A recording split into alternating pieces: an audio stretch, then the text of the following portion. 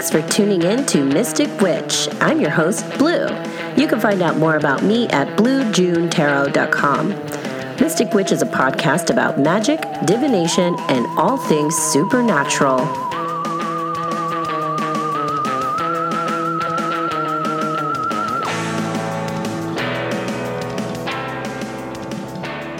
Hey, Mystic Witches. Today our guest is witch, professional psychic, and teacher, Matt Oren. He is a high priest in the Sacred Fires tradition of witchcraft and holds initiations, degrees, and training in other traditions of witchcraft, occultism, and mysticism.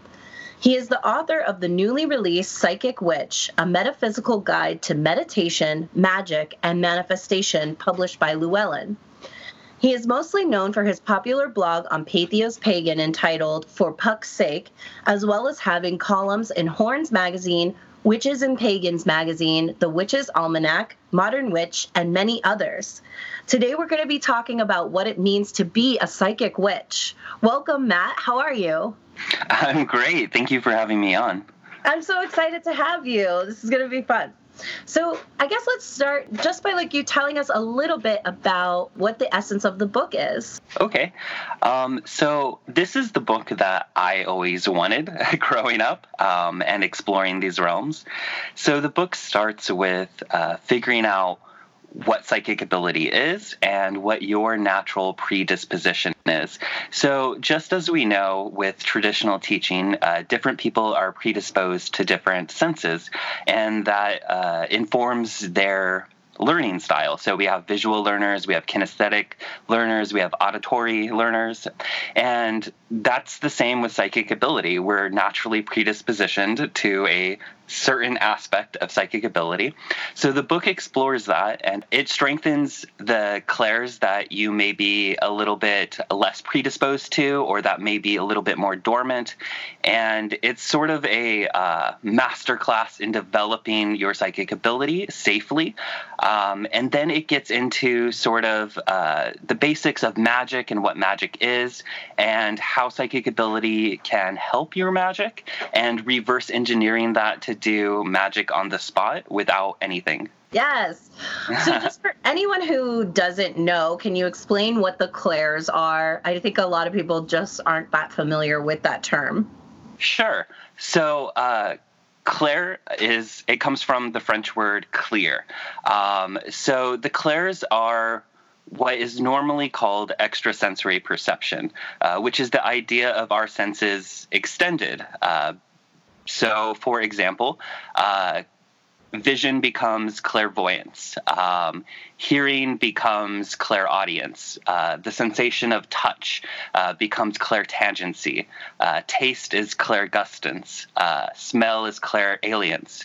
So I actually don't like the word extrasensory perception, even though I do use it in the book, because it sort of denotes that these are senses that are extended beyond our primary senses. And I actually think it's the other way around. I think our clair senses are our natural, our primary senses. When you think about us as spiritual entities, right?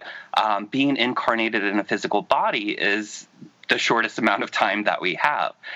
But we have senses as spirits before we're incarnated and after we're incarnated. So I see the physical senses as actually being extensions of that, as the crystallization of those senses when we're incarnated in body.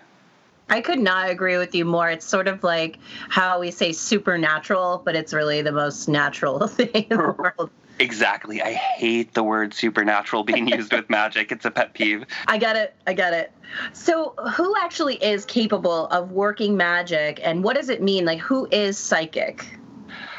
So my answer is everyone. So we all have a soul, and as such, we all have psychic ability.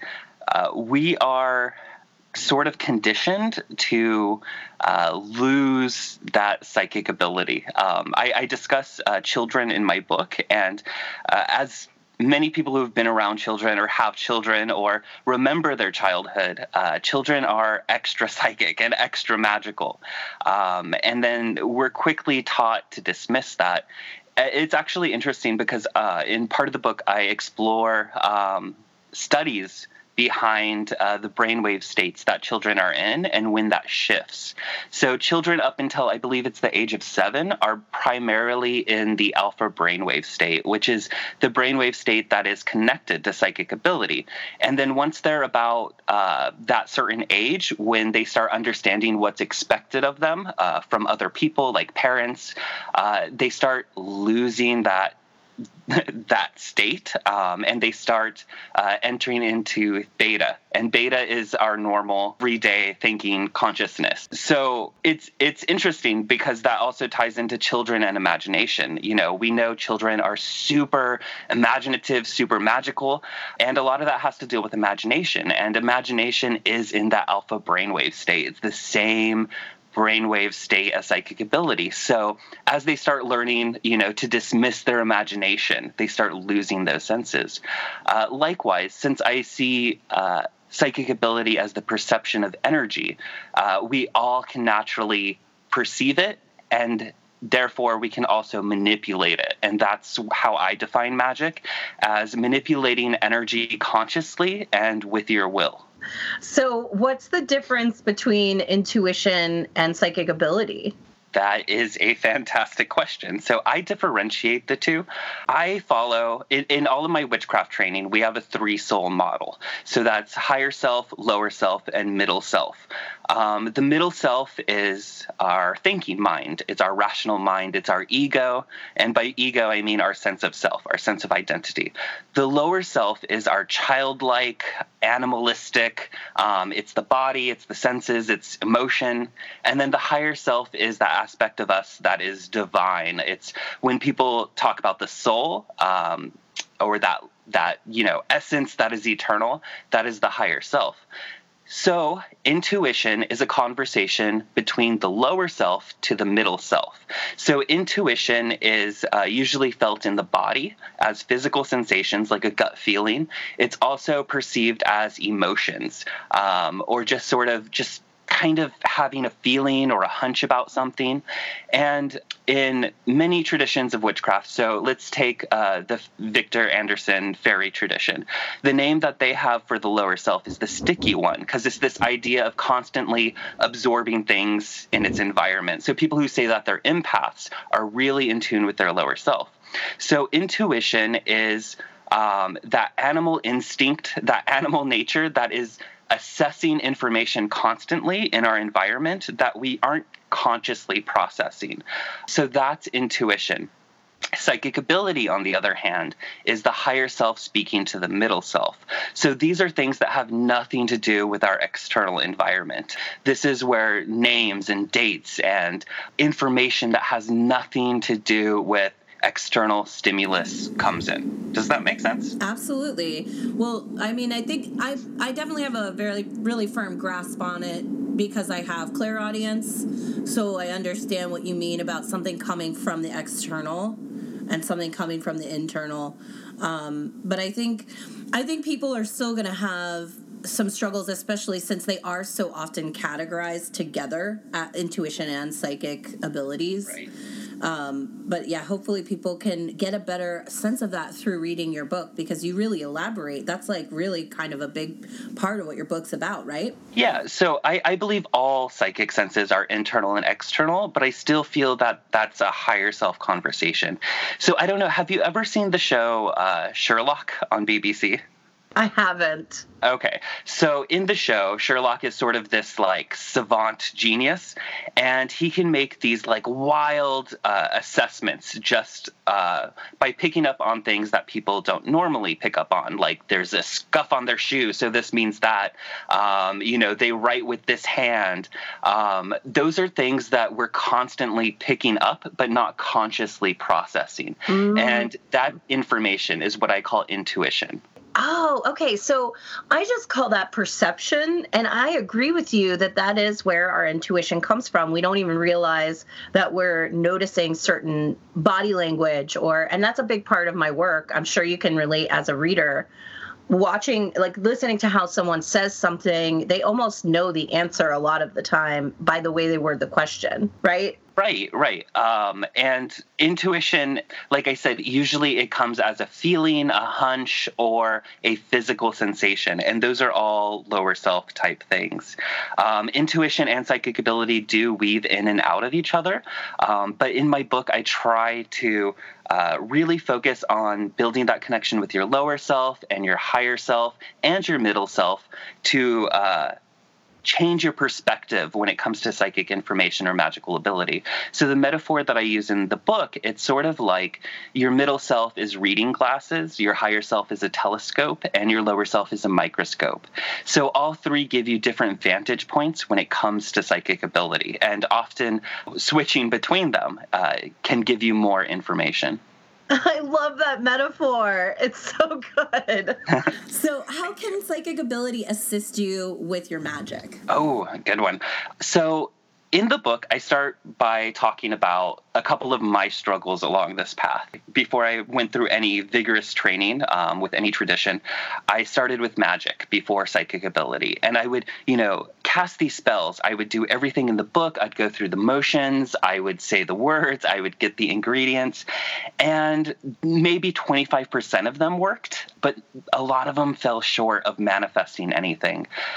When I went through my formal training, what's interesting is every tradition I've trained under, we spend at least a year in psychic development before we even touch magic, because magic is the manipulation of energy. So psychic ability can be used to enhance the magic. So, for example, projecting those senses, instead of receiving them, we project it onto our magic and it enhances it. It also, a lot of times people are working in faith. So I reference Ivo Dominguez Jr.'s work, which is brilliant. And he talks about the noirs. And the noirs are the opposite of the clairs. Noir is French for dark.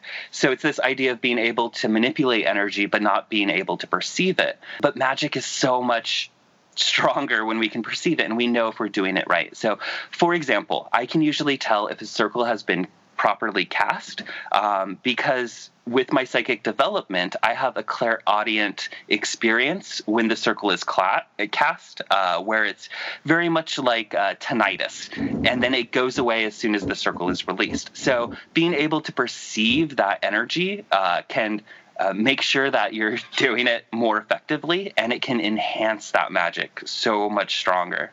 Wow. You mentioned that people sometimes or oftentimes operate with magic under faith. How important do you think faith is when you're working spells? So I actually don't like the word faith because faith usually gives this sort of idea of blind faith. Yeah. And as witches, I don't think we should have blind faith. I believe that we should be more like scientists. We should experiment with ideas, hold them as true for the purposes of experimentation, record them, and see what works and what doesn't work. I like the word will more than like intent or belief. Because belief still signifies this kind of idea that, you aren't sure if it's going to happen or if it's going to manifest, whereas will, you're willing it. And intention, you can have good intentions. I can intend to cross the street all day, but until I will myself to do it, it's not going to happen. That's true. Okay, so let's talk about whether or not we need to buy the tools, the crystals, the herbs, the candles. Do we need those things to practice magic? So I don't believe we need those things. So, being a witch, I love all of that stuff. I love my crystals and I love my candles and I love the traditional spell work. But I find, and I found this in my own experience, as a child, exploring witchcraft up till now, where I thought I needed all of these things to cast magic. And, it ends up being expensive, and it can limit us from actually performing the magic until we get the things. And it can also get us in the trap of spiritual materialism, where we believe that the things are what have the magic. So, for example, I'm an animist, so I do believe that everything does have its own essence, its own energy, its own soul. But unless you can work magic, or energy work, unless you can perceive things, you can't really intermingle with that energy. You can't really awaken that energy. You can't really connect it to the level that would be more potent for magic. I believe that witchcraft is sort of its own living entity in a way, and I think that it has a glamour about it. And we see this with the witch aesthetic, which is really, really popular, and I love it. I love that witchy aesthetic. But it's a glamour. I believe that witchcraft does this every now and then as a living entity, where it's drawing people in. And some people will get hung up on the materialism. Some people will get tired of it and explore other things. But then there will be the few people that stay with it and dive deeper. Dive deeper into the aesthetic? Dive deeper into the witchcraft, into the magic, into the deeper mysteries of... and let's be honest, that really just entails reading a lot of books. So it does involve reading. It also involves doing. And sure.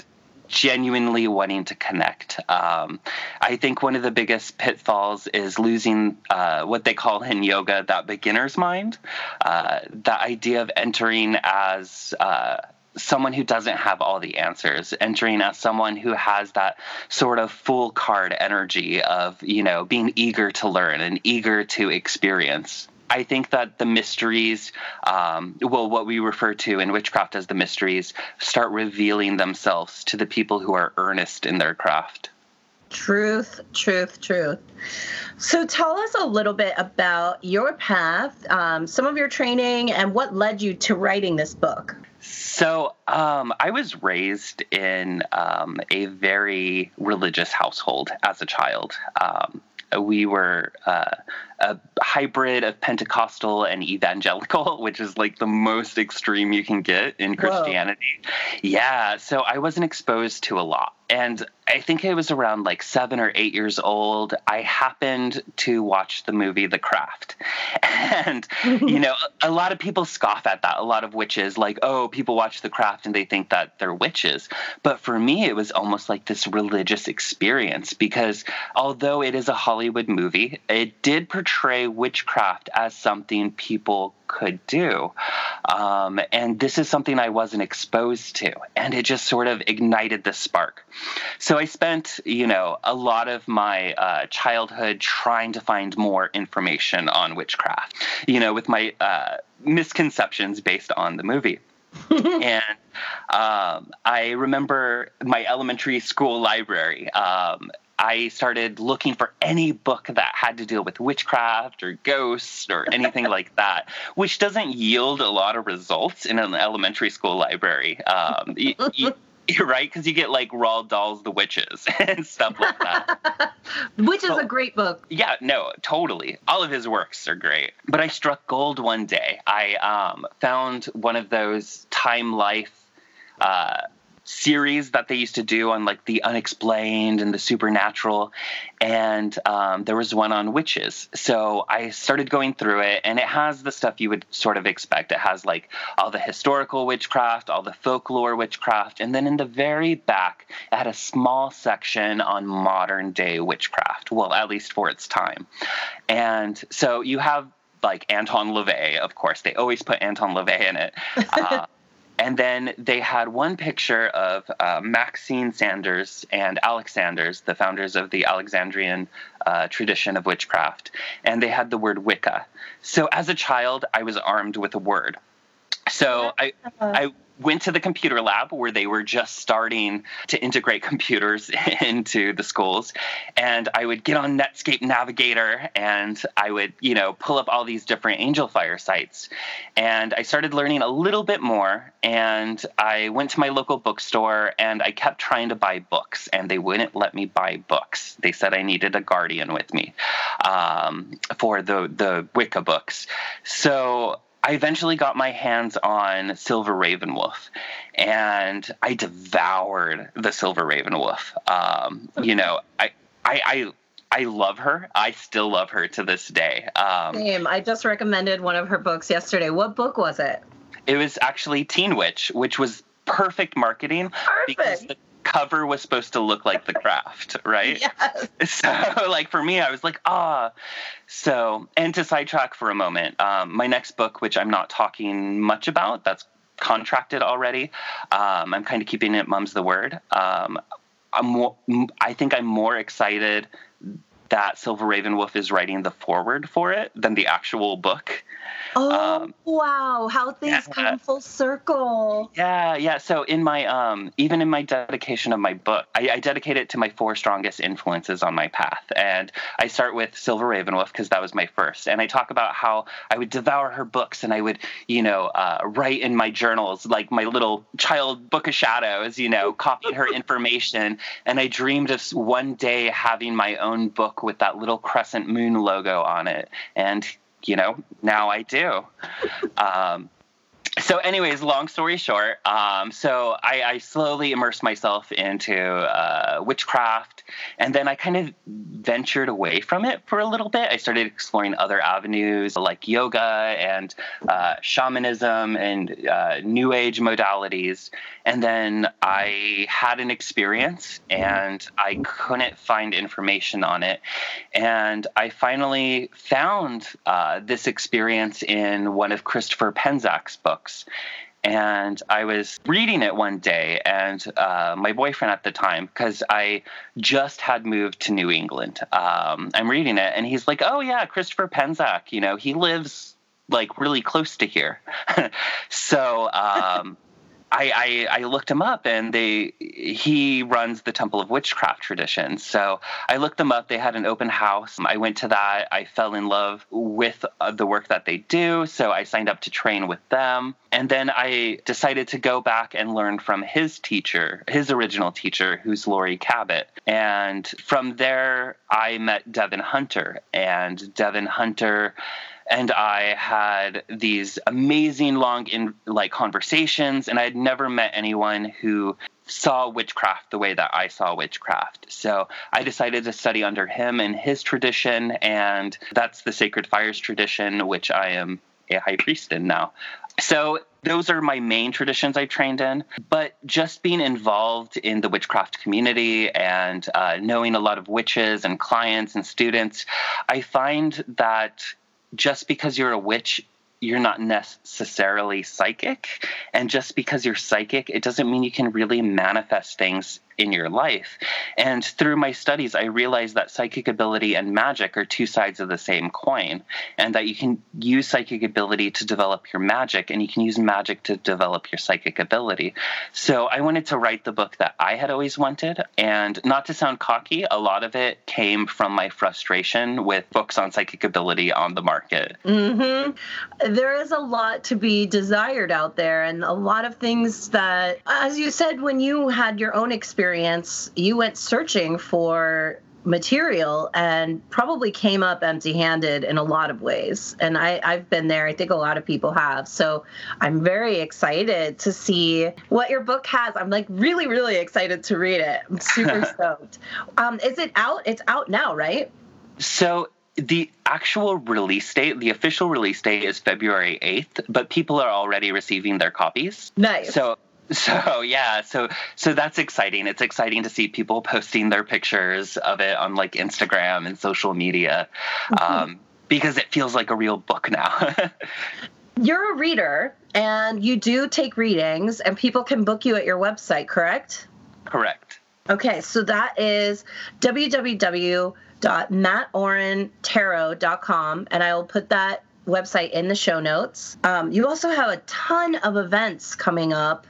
Like, your year is packed, basically. So I'm going to put a few in the show notes as well that are coming up. And these are all over the country. We have a big one coming up in Austin, Texas on March 7th. You're the keynote speaker at Austin Witch Fest 2020, which is super exciting. Congratulations. Thank you so much. Yeah, it's such a huge honor. Yeah, it's a huge deal. And you're going to be in San Jose. You're going to be in Maryland, Burns, Tennessee, New Hampshire. So everywhere. Yeah, everywhere. So people should probably just follow you or look at the website if they want to see where else you're going, because there's a lot more and dates and locations than this. But also Witches Fest USA, which is in New York, New York. That's on July 10th. I'm very excited. I will see you there. Oh, exciting. And so basically the rest of your events can be found on your Facebook author page, correct?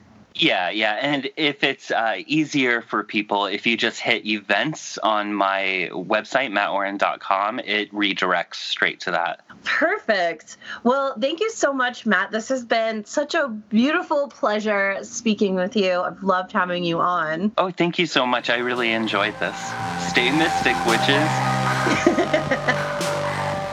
Be sure to subscribe to Mystic Witch on any of your favorite platforms.